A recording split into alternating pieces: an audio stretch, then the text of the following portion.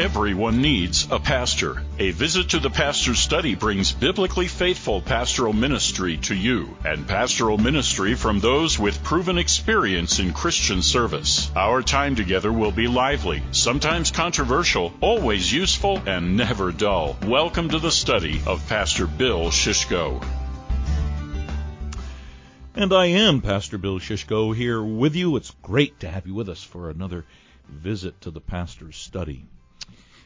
I've never been able to understand why so many professing Christians either completely disregard or are uncertain about the fourth of the 10 Commandments. Remember the Sabbath day to keep it holy. 6 days you shall labor and do all your work, but the seventh day is a Sabbath to the Lord your God. On it you shall not do any work, you or your son or your daughter, your male servant or your female servant, or your livestock, or the sojourner who is within your gates. For in 6 days the Lord made heaven and earth, the sea, and all that is in them, and rested on the seventh day. And therefore the Lord blessed the Sabbath day and made it holy. Now that's recorded along with the other 9 of the 10 Commandments in the Bible's Old Testament book of Exodus, chapter 20. And there's a similar version in chapter 5 of the Bible's Old Testament book, Deuteronomy. Now what bothers me, and I think it ought to bother you, is that all of the other of what we commonly call the 10 Commandments are part of God's moral law that we commonly accept both as representing God's holiness and as giving a standard for our holiness as well. We're not to have any other God before us. There's only one true and living God. We're not to try to picture God. We're to worship Him only as He tells us in His Word. We're not to use God's name carelessly. He is God, and He is to be reverenced. We're to honor fathers and mothers and all who are in authority over us. We're not to murder. We're to respect the sanctity of human life because humans are made in the image of God. We're not to commit adultery. Marriage is a sacred ordinance. We're not to steal.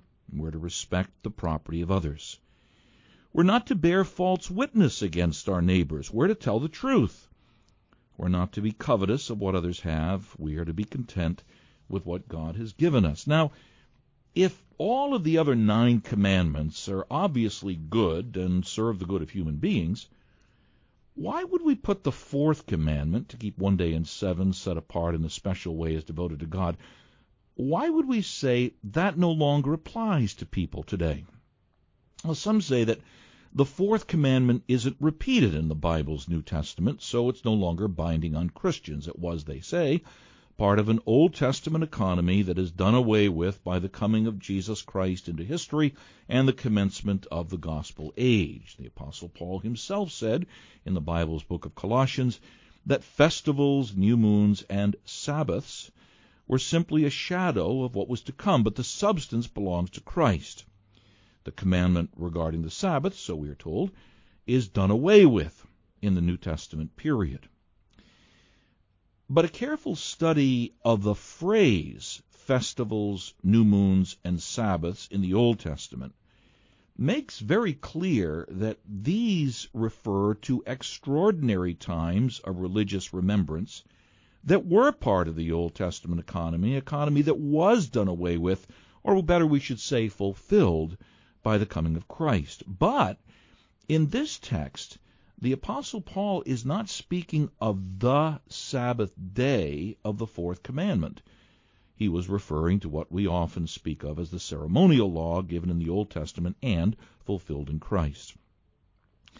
And one wonders why people say that the Sabbath day of the 4th commandment is done away with by the coming of Jesus Christ, when Christ himself specifically says in the gospel books of Matthew, Mark, and Luke that he is Lord of the Sabbath.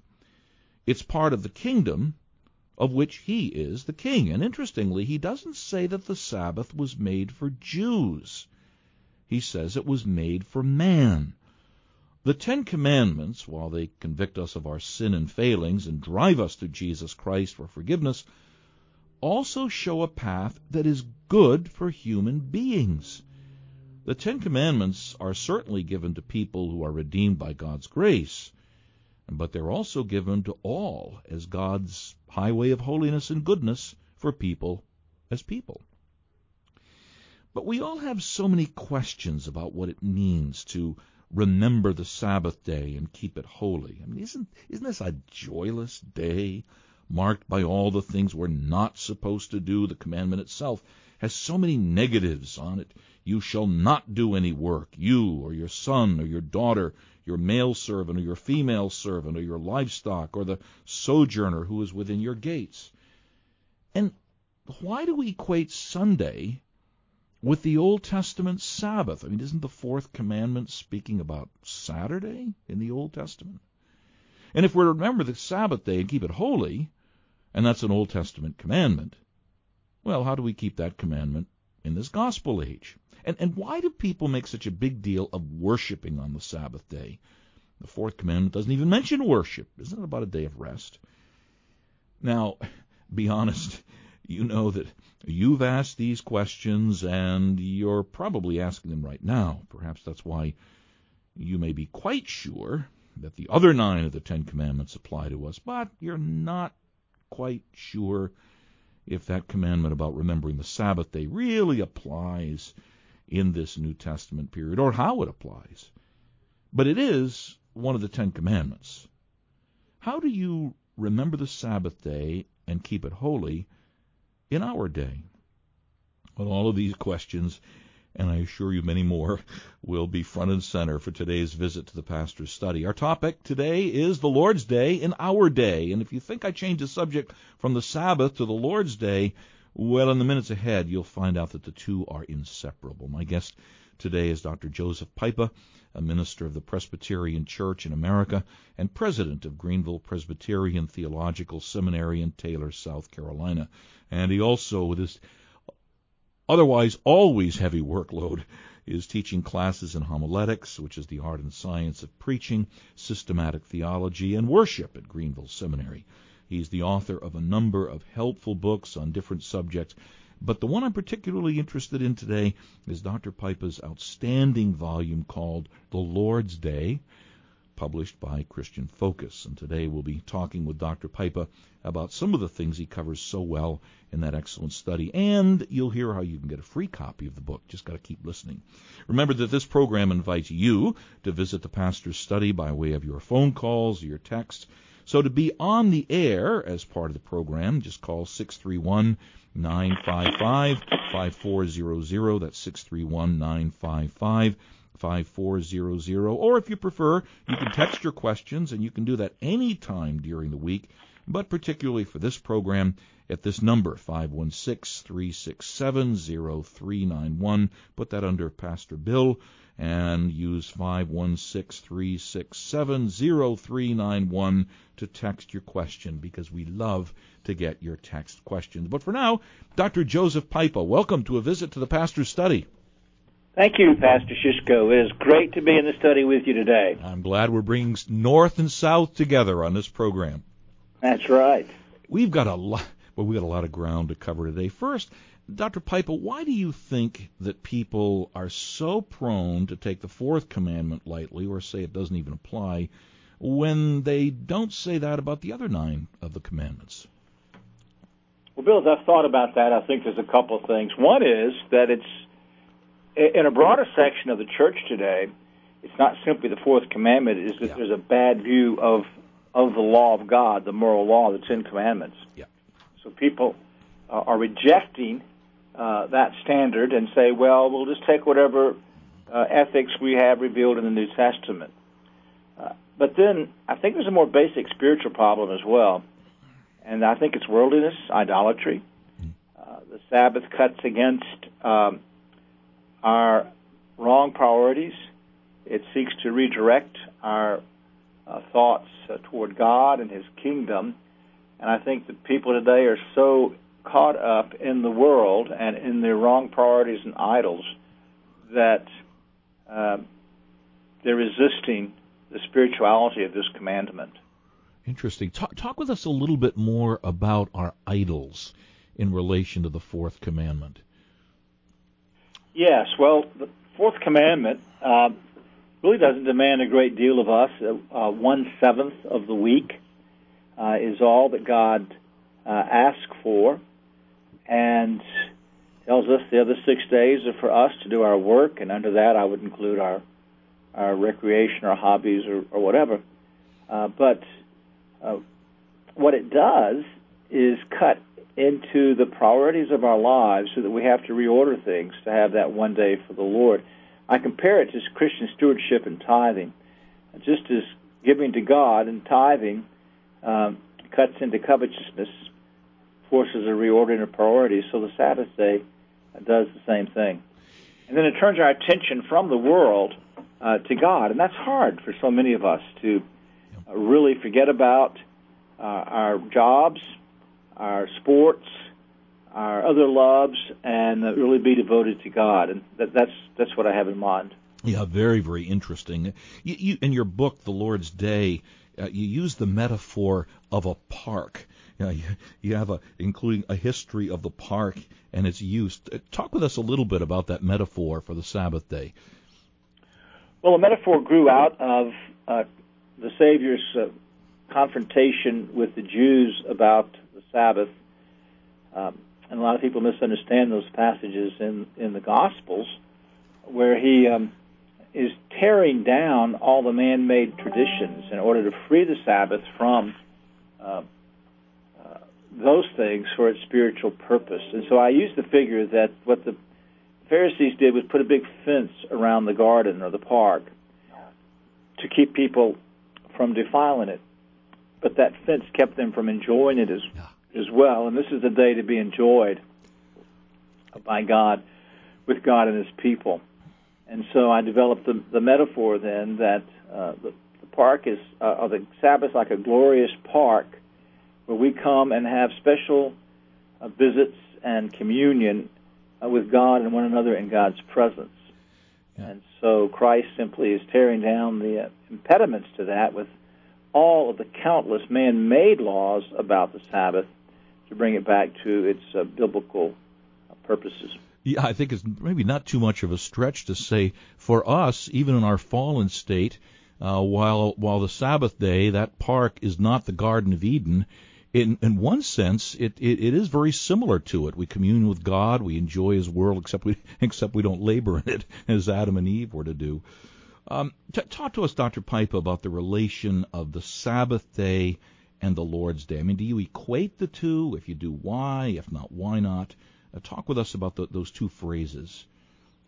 Yes, well, I think the Bible equates the two, and that's why I think they are interchangeable.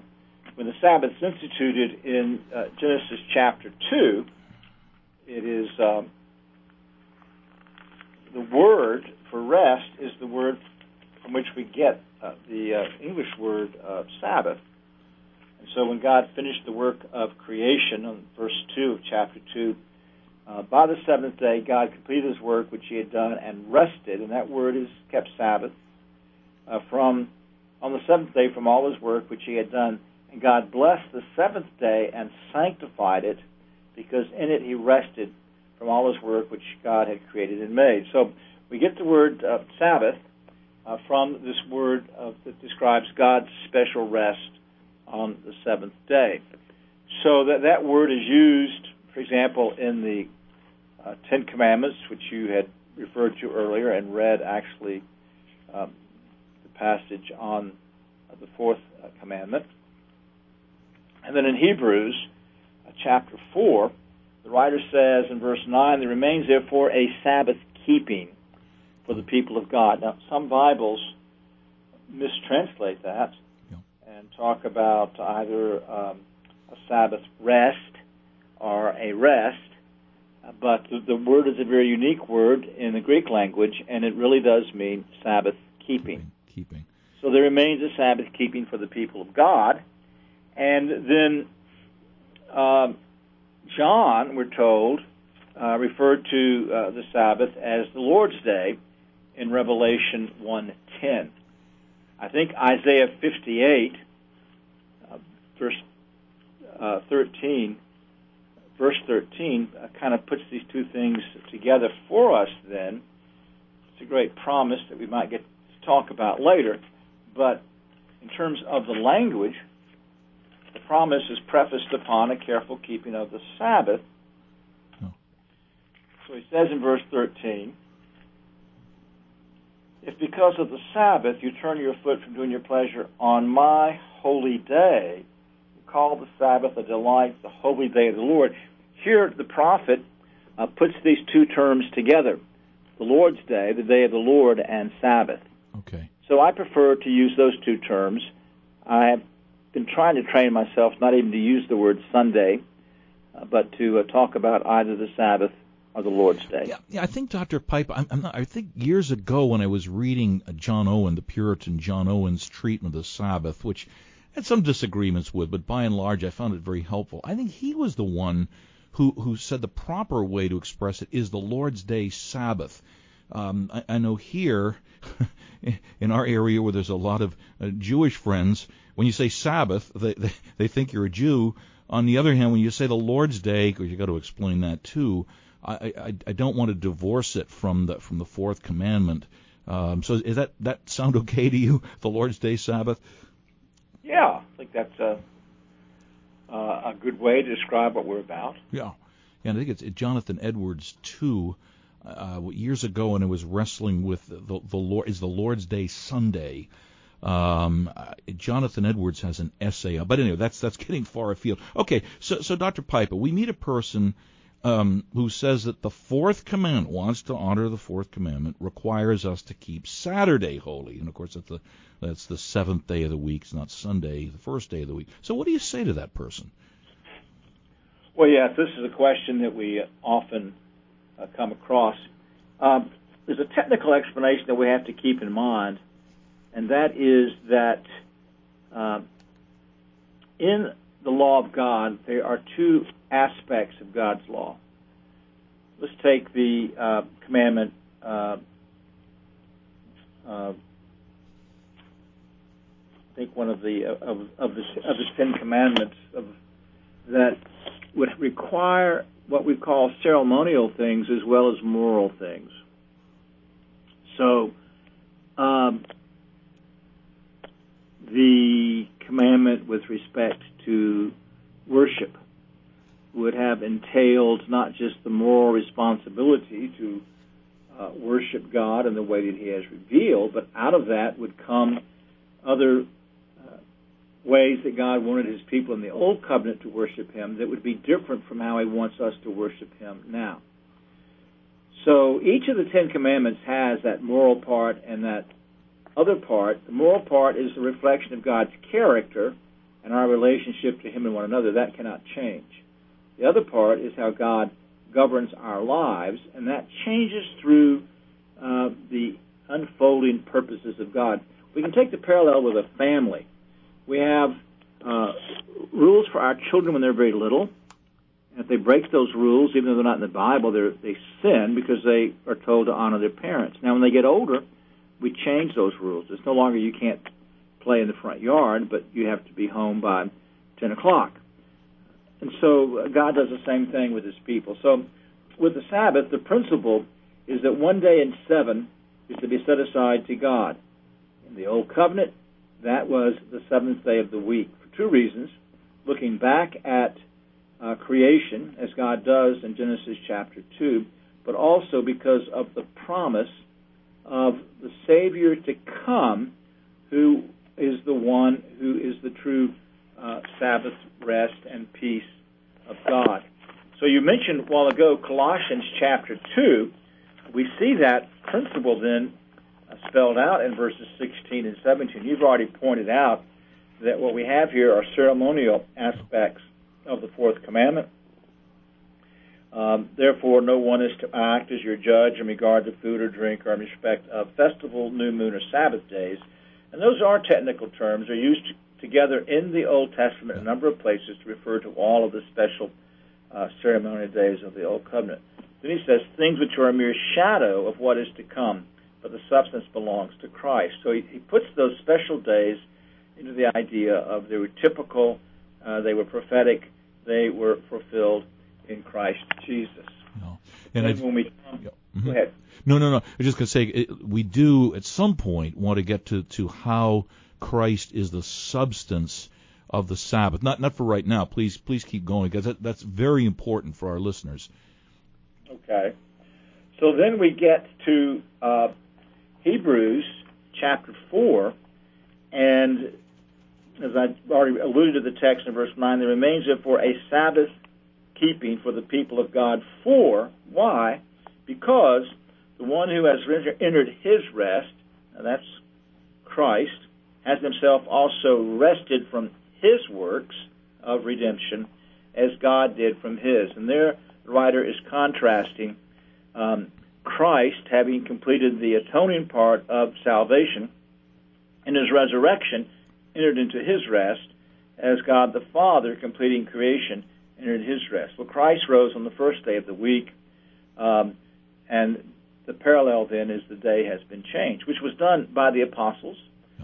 And so they immediately were teaching people to worship on the first day of the week. That was Paul's pattern, and we see it, for example, in Acts 27. It was John's pattern. He was on the Lord's Day, which is a very interesting phrase, because that doesn't simply mean a possession like John's house.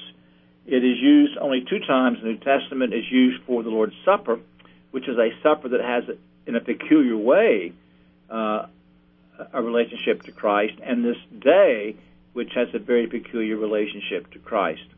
So the day's been changed then from the 7th to the first day of the week. That was the practice of the early church and the apostles, and it remained the conviction of the church through the centuries. Now, Dr. Pipa, am I correct in this? It's interesting to me that the way the fourth commandment was given under the inspiration of God, it's a pattern. 6 days you labor and you rest the seventh. Am I right to say I think the commandment contains in it really that pattern in which the seventh day, or that day in which we rest and worship, could be different? Or is that not an accurate way to look at the fourth commandment? I think many look at it that way, and I think that's a valid interpretation. Okay, excellent. So whichever way one goes, there's still the pattern of 1 and 7. Yeah, right. Whether the commandment was meant to be a bit more ambiguous, or whether we just know that God changed the day because that was part of the administration. I'm relieved, because that's something I've said over decades of ministry, so now you've comforted me a bit. My guest today is Dr.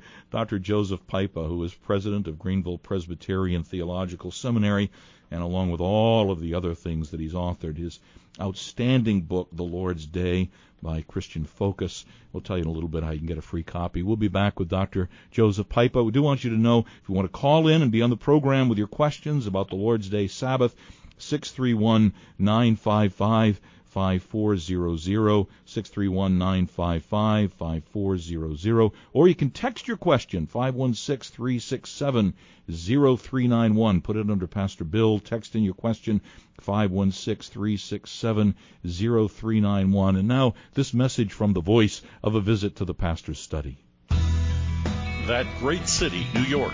Metropolitan New York is the largest city in the United States, and with a population of over 20 million people, Metro New York is one of the largest cities in the world. And what's more, Metro New York is home to people from every nation of the world. To reach Metro New York is to reach the world. But churches faithful to historic Reformation Christianity in the Metro New York area are few and far between. The mission fields of Metro New York are America's richest and most neglected. Reformation Metro New York is an agency by which the Orthodox Presbyterian Church is planting and developing biblically faithful churches and church ministries in the Metro New York area. Through Reformation Metro New York, you can help promote the outreach of this program, a visit to the pastor's study, and other projects designed to further the ongoing reformation of the church. That and church planting are the great passions of Reformation Metro New York. For more information, check out the website at reformationmetrony.org, where you'll get a personal look at the ministries of the churches, pastors, evangelists, and teachers of the Orthodox Presbyterian Church in the area, and you'll learn how you can be a part of our labors. We need your help. Here's the site again, reformationmetrony.org. Thanks for your interest and your help. Remember that great city, New York. To reach Metro New York is to reach the world. Now back to today's edition of A Visit to the Pastor's Study. Pastor Bill Shishko here with you today. My guest, Dr. Joseph Pipa, president of Greenville Presbyterian Theological Seminary in Taylors, South Carolina, and author of, among other things, The Lord's Day, put out by Christian Focus. If you want questions about the Lord's Day Sabbath, call 631-955-5400, or you can text 516-367-0391. Put it under Pastor Bill. Incidentally, we have a free book offer. We'll tell you about that in a few minutes. But Dr. Pipa, you've got to admit that a lot of people have grown up with or experienced a view of the Lord's Day Sabbath that was really kind of dry and marked by all the things we are not to do on the Lord's Day. So how do you respond to that? You even referred to Isaiah. You're supposed to call the Sabbath day a delight. Yes, Pastor, and you and I both in our pastoral ministries have dealt with people who were raised in homes that were very strict. Basically what that meant was the child was put in a chair and said to sit there all day. And a child's going 100 miles an hour, and you put them down to about 5 miles an hour one day a week, they're not going to care a lot for that day. And so I think that we created a lot of problems in an earlier generation. And my whole approach in the book, The Lord's Day, and why I begin with the metaphor of the garden, is that this is a day of delight. So the Savior says it was made for man and not man for the Sabbath. And so Isaiah 58, if because of the Sabbath you turn your foot from doing your own pleasure on my holy day and call the Sabbath a delight, the holy day of the Lord honorable, and honor it, desisting from your own ways, seeking your own pleasure, and speaking your own words, then you will take delight in the Lord. And I will make you ride on the heights of the earth, and I will feed you with the heritage of Jacob your father, for the mouth of the Lord has spoken. And what Isaiah does here, or God through Isaiah, is relate the careful observance of the Sabbath to spiritual delight. So the word call the Sabbath a delight is the word that's used in verse 14, then you will take delight in the Lord. So it's a day that focuses on God and His beauty and grace. We delight in the day and use it accordingly. We're going to learn to delight in God. We'll grow in our love for God. We'll grow in spiritual strength and victory. And we'll grow in the appreciation of all that belongs to us in Christ Jesus. Wow. So I like to look at it as the day that God has freed us to enjoy Him. The Puritans referred to this as the Lord's Day Sabbath as the market day of the soul. And in Elizabethan and Stuart England, the market day was the day when all the farmers closed up shop and went into the market town, and not only to sell their wares and to buy things they needed, but they went. It was a little holiday for the farmer and his family. And so they turned aside from the regular occupations to go to the market. And so the way to look at the fourth commandment is God has freed us from everything else and given us a whole day to enjoy Him. And that is what we've got to realize. And if these things are not enjoyable to us, that tells us something about our hearts, as I said earlier. Yeah, interesting. If we don't care for worship, public and private, and Christian fellowship and conversation and reading and praying and mentoring our children, then we have a serious spiritual problem. Yeah, and just for the listeners, in Dr. Pipa's book, The Lord's Day, he has a whole chapter on that theme of the market day of the soul, and you'll get his book, and you'll get a more extensive answer to this question, which is why the book is so popular and useful. But Dr. Pipa, obviously people are asking right now, okay, so what do we do to keep the Lord's Day Sabbath holy unto the Lord and make it a day of delight and the delight in the Lord? Give us a picture of what you would regard as an ideal Lord's Day. All right, Bill, thank you. the bookends of the day would be public worship. And so many of our churches get away from the evening service, which has been a part of our Christian evangelical heritage for centuries. But morning and evening worship, focusing on the beauty and glory of God, the edification of His people, the fellowship of the saints. And then a day for private worship. Many of our hearers don't have the privilege you and I have to be able to spend more time each day in the Word and in prayer because of our callings. And so they're busy about their callings, their vocations. So what God's doing now with the Sabbath is given a day to catch up with Bible reading, prayer, that Christian book that you've been working your way through, or the Christian magazine. A day for more time with our children in spiritual things. Again, for family worship with extended time of talking to our children about the Lord and teaching them the Bible and memorization of Scripture and of what we call the catechism. It's not wrong to take physical rest on the day. It's just we're not to spend the day in idleness. But I like the way it's put in one document that the Sabbath is kept by devoting the day to public and private worship and deeds of necessity and mercy. And for many people, a nap might be both a necessity and a mercy. So it's not that there's no physical rest involved in the day. And then it's a great day for hospitality, to have Christian friends over or to invite people from the church. It's also a good time to do ministry. Some churches periodically, in fact, I think the church where you involved, go to the park on the Lord's Day and seek to interact with the people that are there. Go to nursing homes and visit shut-ins. So there's a variety of activities, and God's given us this day for Christian instruction, worship, and fellowship. So that's, to me, the great day, and I delight in it. And isn't it interesting that the commandment has, unique among the commandments, remember the Sabbath day to keep it holy? Isn't that indicating there's a certain amount of planning that should go into what we do on the Lord's Day? I mean, you can't do all of these things in one Sunday. Doesn't remember indicate planning ahead for this, so we can do these things that enable us to delight in the Lord? Yeah, I think so, to be intentional about it. I think remember also is an idiom in the Bible for observe, but and that's the particular word that's used in the second edition of the commandment, Deuteronomy 5. So by using the word remember, I think he's saying more than that. So don't be neglectful and be intentional. I think that's good. Yeah, we found ourselves wrestling with this up in busy New York.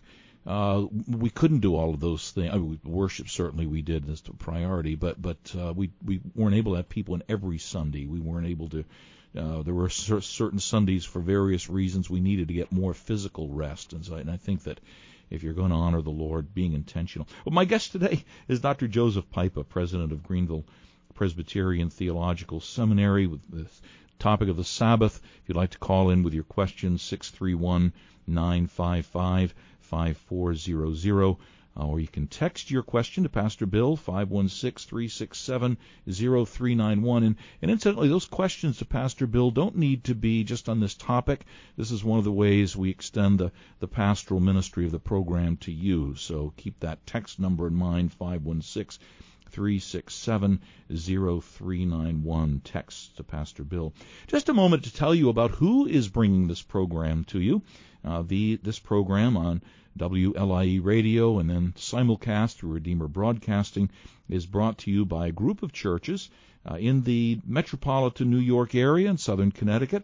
They're congregations of the Orthodox Presbyterian Church in East Haddam, Connecticut, where we have Harvest Church, and then in Hamden, Connecticut, where we have Westminster Orthodox Presbyterian Church, the Orthodox Presbyterian Church in Mount Vernon, New York, which is just a little bit north of the five boroughs, and then congregations, Reformation Presbyterian Church in Fresh Meadows, Queens, here on Long Island, the Orthodox Presbyterian Church in Franklin Square, Trinity Church in Syosset, and the Orthodox Presbyterian Church in Bohemia. And these are churches all with faithful pastoral ministries. We can commend them to you. If you're looking for a church home, these would be among the churches that we would recommend to you. Because not only does everyone need a pastor, but everyone needs a church. And then we have archives of A Visit to the Pastor's Study. You can access these at www.visitthepastorsstudy. That's all one word, visitthepastorsstudy.org. Or it might be easier for you just to go to sermonaudio.com, which is a tremendous resource for messages from our guest today, Dr. Pipa, and so many others. Just search A Visit to the Pastor's Study, and you'll have archives. I particularly commend to you, because of the way these programs have been used since they were aired, Autism Help for Parents with Christina Miller, my guest. That is developing into quite a network of people, of Christians who are dealing with the issue of children with autism. And you might want to listen to that program and cull some of the insights from there. Also, we've gotten quite a response to Pastor Paul Vigiano's 2 programs, Pastoral Apologetics, Parts 1 and 2, kind of an introduction to the way we deal with objections to the Christian faith. We'd like it if you would like us and follow us on Facebook. And you can email me at visitpastorbill@gmail.com. Visit Pastor Bill, that's all one word, visitpastorbill@gmail.com. Now the free book offer. We have just 3 copies, so it's only the first 3 that request this. But we have 3 free copies of Dr. Joseph A. Pipa's volume, The Lord's Day, published by Christian Focus. So if you'd like a copy of The Lord's Day, just email me, visitpastorbill@gmail.com. You've got to give me your mailing address. I can't mail the book to you via your email address. So please, if you'd like a copy of the book, just request it and give me your mailing address, and we'll get that in the mail for you. My guest today, again, Dr. Joseph Pipa. The topic is the Lord's Day. And if you'd like to call with your questions, 631-955-5400. Please don't wait for the next 10 minutes. We always get calls toward the end when it's a bit too late. So if you want to call, 631-955-5400. Or you can text 516-367-0391. Text to Pastor Bill. Dr. Pipa, the Bible book of Hebrews, you've mentioned this several times. It does have a lot to say, especially in chapter 4, about Sabbath rest. But that's not easy material to understand. I mean, it says things like, there remains a Sabbath rest or a Sabbath keeping for the people of God. And then it says, we who have believed enter that rest.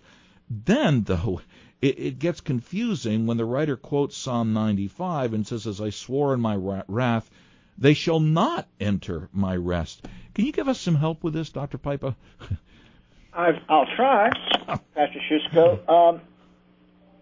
This is the conclusion of an exhortation that the writer began in chapter 3 about the importance of enduring. And he begins chapter 4 with the word therefore, relating back to the exhortation just given. We've got to be careful that we enter God's rest. Now, that's a word that simply means rest, and tied here to God, then it would have to do with eternal life and living with God and in His presence. And he is the professing Christians whom he's writing were Jews, converted Jews, who were tempted to turn back to Judaism under persecution. So he's warning them to persevere lest they come short of the goal. And then he anchors that with this oath from God in Psalm 95. For we who have believed into that rest, as he said, as I swore in my wrath, they shall not enter my rest. So he takes the negative oath to say there is a rest, a salvation, a relationship with God, but it can only be entered through faith. And those who did not believe perished because of unbelief. And he relates that eternal rest to the Sabbath then in verse 4. He said somewhere concerning the seventh day, God rested on the seventh day from all his works. So there is the offer of eternal salvation based there from Genesis, and then the threat and unbelief they will not enter. Then he wants his readers to know that this rest was not fulfilled in the types of the Old Testament. So verse 6, that remains for some to enter, and those who formerly had good news preached to them failed. So he fixes the certain day to day, saying, after so long a time, today if you hear his voice, do not harden your heart. So he's continuing to warn him, and he says that Joshua didn't give them the rest in the land. That was a rest, but that was not the promised rest. So verse 9 then is, so therefore, there is this promised rest to the people of God. You must endure and not fall back, as the Old Covenant church did. And to help you then, there remains a Sabbath keeping for the people of God. And we have a play on words here, that as the Sabbath, the eternal Sabbath rest remains, there remains then a Sabbath keeping for the people of God to enter into that rest. Now, you translated verse 10. I don't know what Bible you were using, but that's not at all what is in the Greek. The Greek is, for the one who has entered his rest has himself also rested from his works as God did from his.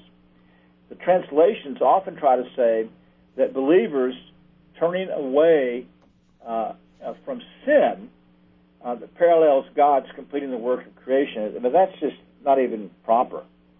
But as I said, the way to understand the one here is Christ, who's introduced back in chapter 3, and then we're brought back to him the end of chapter 4, and there's a parallel between Christ resting on the first day of the week and God resting from creation on the seventh day of the week. Well, the reason we know that we're talking now about a day and not something that's simply the salvation. In verse 11, he goes back to the exhortation, therefore, so there remains a Sabbath keeping on the first day of the week. Therefore, let us be diligent to enter that rest, so that no one will fall through following the same example of disobedience.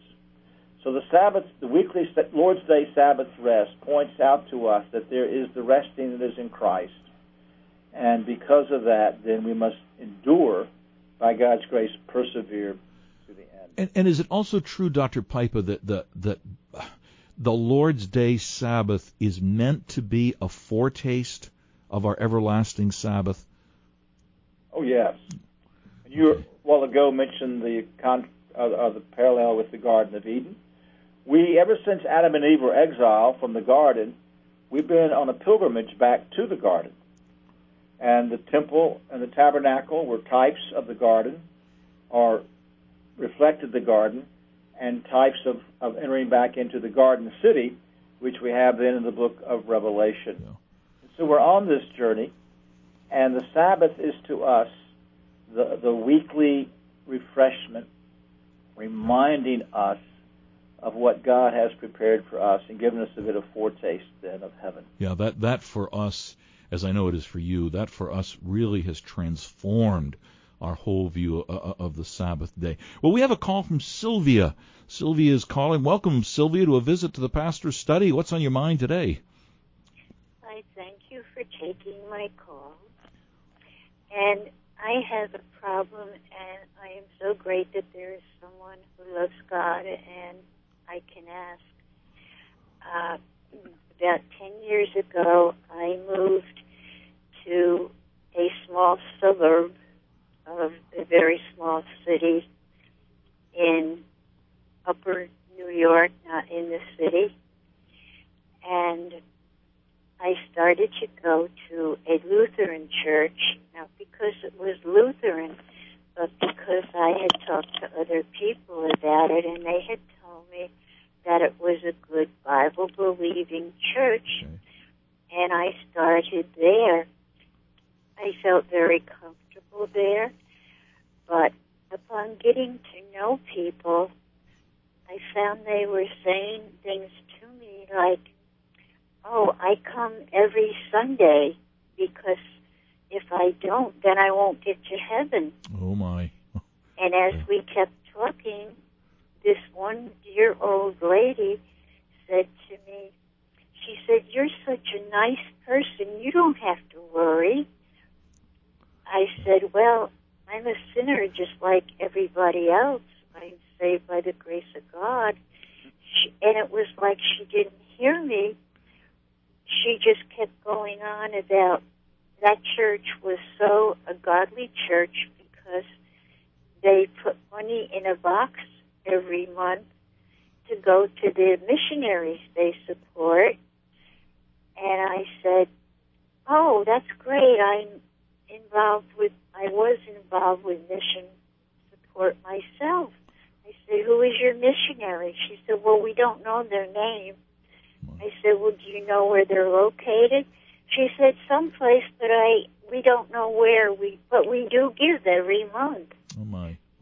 Sylvia, I think I got the gist of the question. We're really kind of running short on time. Let me listen to your radio. And Dr. Pipa, you've been a pastor for many years. How would you give some counsel to Sister Sylvia? Well, Bill, I couldn't really hear her. Oh, okay.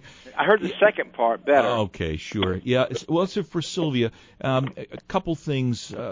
First of all, folks, you don't get to heaven because of your works, as Sylvia realized. We get to heaven because of the works of Christ and resting in Him, and that's really it's so important. You be in a church in which the gospel is preached, which is about Jesus and His person and His work, and not about us. But thanks to Sylvia for that call, Dr. Piper. One more thing, I heard the end though, okay. And the important thing about stewardship. Look how careful the Apostle Paul was in being sure that everybody knew what the money was used for, where it was going. He even had people traveling with the money to guarantee that. She should not be giving her money to anything like that. Because there's no biblical accountability. In fact, it sounds more like a cult than a church. Yeah, could be. Not sure, but that's very good advice. We need. A church should be responsible to let you know every penny goes. Well, Dr. Piper, we are running a little bit short, and I want you to. You talked earlier about worldliness and idolatry, and as we think of the Sabbath, so how should people listening to this program examine their hearts regarding their view of the Lord's Day Sabbath, and where should we be doing some repenting? Okay. I think that we need to come back to the law of God and the fourth commandment, interpreted in places like Isaiah 58:13 and 14. And by the way, we don't have time today, but it's quite remarkable. Say in Ezekiel, for example, and Jeremiah, how the Sabbath is tied to revival. And the breaking of the Sabbath is tied to idolatry. And so there are close relationships there. So on the one hand, we need to examine our lives in terms of where our affections and our priorities lie, and not interpret the Scripture on the basis of our prejudice, but on the basis of the teaching of God. I think Jeremiah actually, I read this morning, or Isaiah addresses that in chapter 3, where he talks about not doing it by what we prefer, but by keeping the law of God in all that we do and examining everything by that. So we've got to come back to the Scripture and let our lives then be examined by the Spirit of Christ through the Scripture. Yeah, excellent. And then as we see that we are in violation of the Scripture, we would repent of that sin. If we have a family, it's important to us as men to sit down with our wives and children and say, I've not led us properly, and we need to repent of our breaking of God's holy day, and to seek grace in Christ, because we keep none of the commandments, so the commandments drive us back into the arms of Christ. and we rest then in Christ for grace to keep going forward. In the book, I do have a chapter on how to spend the Sabbath, as well as what to do with our children, which gives us also a standard for examination then in terms of how are we using this day. Excellent. Well, that's just a start. Hey, Dr. Pipa, thank you so much. I've got a couple minutes left for you, and I know I don't need to prod you a whole lot to do this, but tell us a little about Greenville Presbyterian Theological Seminary in Taylor, South Carolina. Thank you, Pastor Shishko. Greenville is into her 31st year as a seminary that's committed to reformational Christianity, based solidly upon the Word of God, emphasizing the learning the Bible in Greek and Hebrew so that the men can be good interpreters of Scripture. Our great goal is to prepare men to be preachers and pastors in God's church, so that everything that we teach here focuses and moves toward that great object. We have an excellent faculty.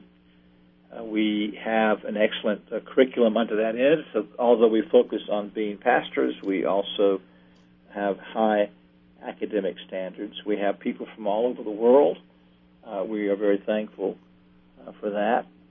And then a very unique thing about Greenville Seminary is that we are about 2/3, 3/4 less the traditional Presbyterian seminary. And so it's a great education for almost pennies. And that also is very attractive. And we have a good distance program. I was just going to ask about that because some of our listeners may be interested in that. We have a distance program for men preparing for the eldership in the Presbyterian Church or the diaconate. They can be all done online.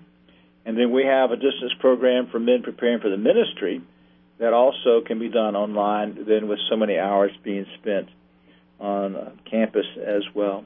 And so that's been a very popular program as well. Now tell people how they Let me say, you're offering the book. I've got a new little pamphlet out, 30-something pages on is the Lord's Day for Today. Ah, excellent. They want to write us at Greenville Seminary, Post Office Box 690, Taylor, South Carolina 29687. We'll send them a free copy of that booklet. Give the address again, Doctor. Give the address again, and perhaps there's a website they'd want to look at. All right, Post Office Box 690, Taylor, South Carolina, just GPTS, Post Office Box 690, Greenville, South Carolina 29687. And the website is www.gpts.edu. All right, excellent. And the title of the little pamphlet is? Is Lord's Day for Today. All right. Well, sounds like I think that's the title. That sounds like what we dealt with on the program today. Yeah, well, it does. Thanks so much. This is Dr. Joseph Pipa, president of Greenville Presbyterian Theological Seminary and author of the book, The Lord's Day, published by Christian Focus. If you'd like a free copy, just email me at visitpastorbill, all one word, visitpastorbill@gmail.com, visitpastorbill@gmail.com. Ask for the book, The Lord's Day. Please provide your mailing address so that we can get the book off to you. We appreciate your feedback or your questions about the program. You can, again, use the text number we've given or email me at visitpastorbill@gmail.com, but we love to hear from you. And remember that tomorrow is the Lord's Day Sabbath, and so be sure to set apart time to worship the Lord in a church that is faithful to the Word of God. And remember, too, that everyone needs a pastor. Let's pray. Lord, we pray that you will send a revival of conviction that the Lord's Day is a foretaste of glory, and it's to be a time to delight ourselves in you. Amen. You've been listening to A Visit to the Pastor's Study, a ministry of Reformation Metro, New York. Our website is www.reformationmetrony.org. Again, that's www.reformationmetrony.org. For more information on the program, check out our website at www.visitthepastorsstudy.org. That's www.visitthepastorsstudy.org. Listen in next week at 12 noon for another edition of A Visit to the Pastor's Study. Remember, everyone needs a pastor.